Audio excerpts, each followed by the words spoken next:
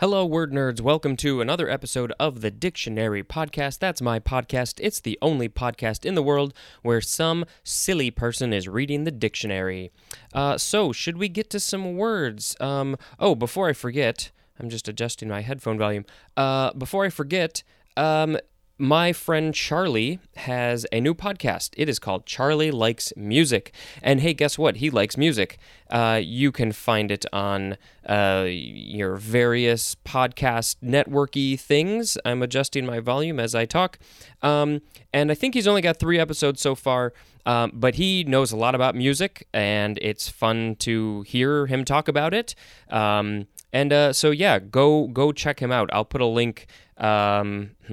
How do I do this? Do I put a link? No, because who knows how you're going to listen to it. So I'll just put the name of his podcast in the episode description, and you can go search for it yourself because you are an adult.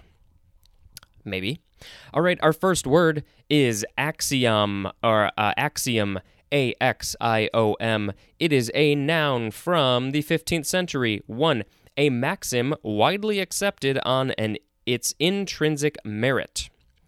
Number 2, a statement accepted as true as the basis for argument or interference. Synonym is the number 1 definition for the word postulate or postulate. Number 3, an established rule or principle of a self-evident truth. This is from Latin axioma, from Greek axioma, which literally means something worthy. That is from axion, A-X-I-O-U-N, which means to think worthy. That is from axios, which means worth or worthy. It is akin to the Greek agein, which means to weigh or drive, and there is more at the word agent. Now we have axiomatic. This is an adjective from 1797. 1. Taken for granted. Synonym is self-evident, as in an axiomatic truth. Number 2, based on or involving an axiom or system of axioms, as in axiomatic set theory, and axiomatically is an adverb. This is from Greek, which means, Middle Greek, axiomatikos, which is from regular Greek, which means honorable, and that's good for that. I don't have a lot to say about these because I don't understand it. Next we have axiomization. Axiomization, A-X-I-O-M-A-T-I-S-A-T-I-O-N, chiefly British variation of axiomatization with a Z, which is our next word. It is a noun from 1931, the act or process of reducing to a system of axioms. Axiomatize is a transitive verb. Now we have axiom of choice, 3 words, from 1942, an axiom in set theory that is equivalent to Zorn's lemma. What?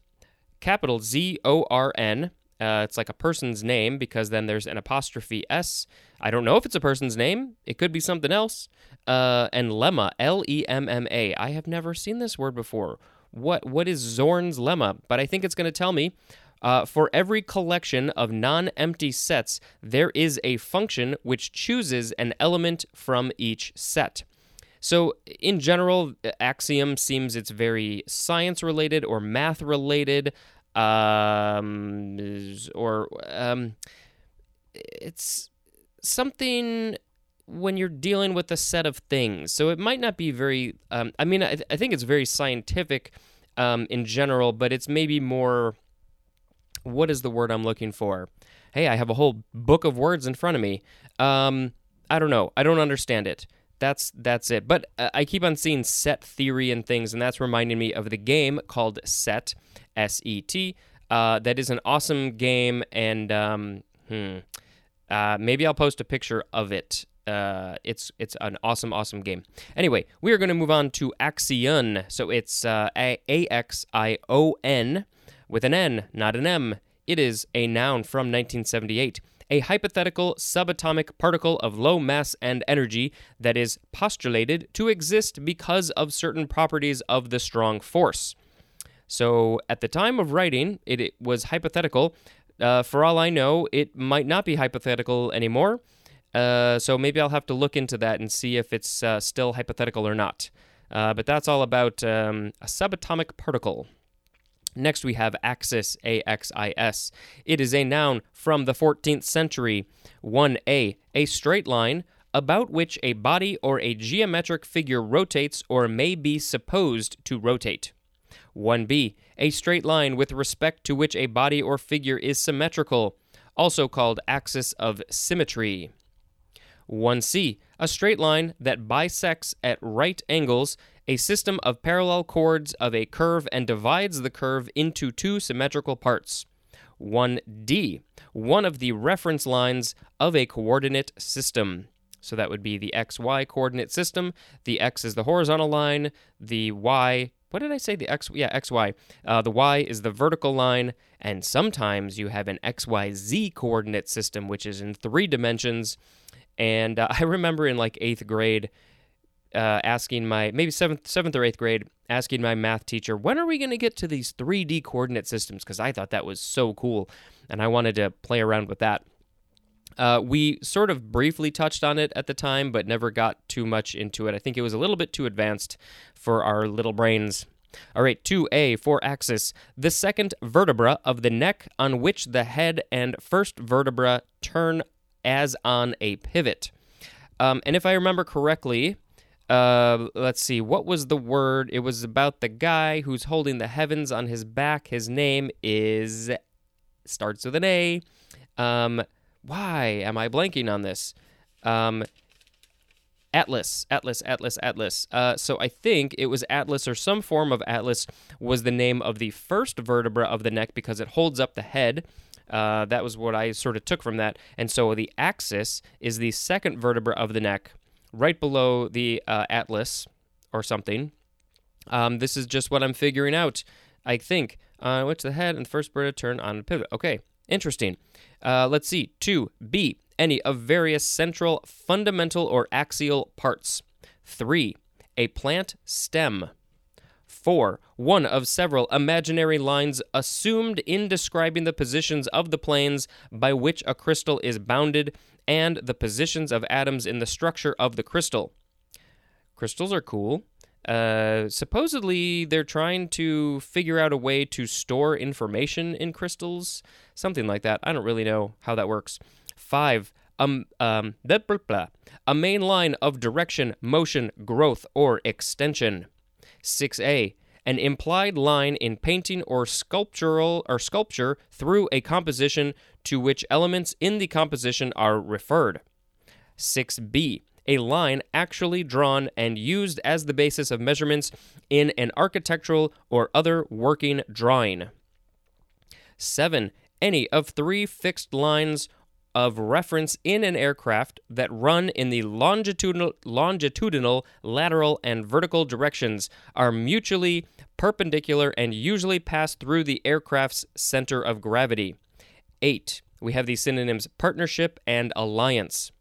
Number 9, and this is the last definition for the word axis, a point or continuum on which something centers, as in an axis of social power. I think it was in, actually, you know what, we're going to talk about it in the next one. So yeah, that was the word axis, but now we have axis again with a capital A. It is an adjective from 1938, of or relating to the 3 powers, Germany, Italy, and Japan, engaged against the Allied nations in World War II. So of course, whenever you think of or hear the Allies or the axis of power, those are the countries, well, the axis of power, it's talking about Germany, Italy, and Japan, and the Allied nations would be, I think, America and Britain and France. God, I'm so stupid. All right, next we have axis deer. This is interesting. It is 2 words, just like the deer, like the animal that you think of. This is a noun from 1817, a deer of India and surrounding areas having brownish hair with white spots. And the scientific name of this deer is, wait for it, axis. So it's just the axis twice. This is New Latin axis. It's the genus name from the Latin word axis, a wild quadruped of India. Where did they get the word axis? Why? How? What is the Latin? What? It doesn't say. I mean, I guess the Latin word for axis means a wild quadruped of India, but that doesn't make sense because it's a Latin word, not an Indian or something word. So why is it axis? I don't know. Maybe I'm just so used to the word axis that seeing it in a scientific name or a Latin way is weird. Next, we have axisymmetric. So it's the word symmetric with AXI at the front. Could also be axis symmetrical. Axisymmetric. Yep, that's how it's pronounced. It is from 1893, and it is an adjective. Just symmetric in respect to an axis. So if you have an axis, say, in any direction, and you've got something on one side of it, and then the same exact thing on the other side of it, so it's symmetrical, there's an axis in the middle, so it would be axis symmetric because it's symmetrical along one specific line, I guess. And axis symmetry is a noun. Now we have axle, A-X-L-E, and did we have another version of axle before? Yes, we had A-X-E-L in the last episode, which was the ice skating jump, but this one is A-X-L-E. It is a noun from the 14th century. 1A, a pin or shaft on or with which a wheel or... Excuse me, I've got all this air in my chest and burping. A pin or shaft on or with which a wheel or pair of wheels revolves. 1B1, a fixed bar or beam with bearings at its ends on which wheels, as of a cart, revolve. 1B2, the spindle of such a beam. And number 2 is archaic, and it just has the synonym axis. It doesn't say which definition of the word axis, because there were 9 of them. No, actually more, because number 1 had 4 definitions. So it just says axis. Next, we have axle tree, A-X-L-E-T-R-E-E.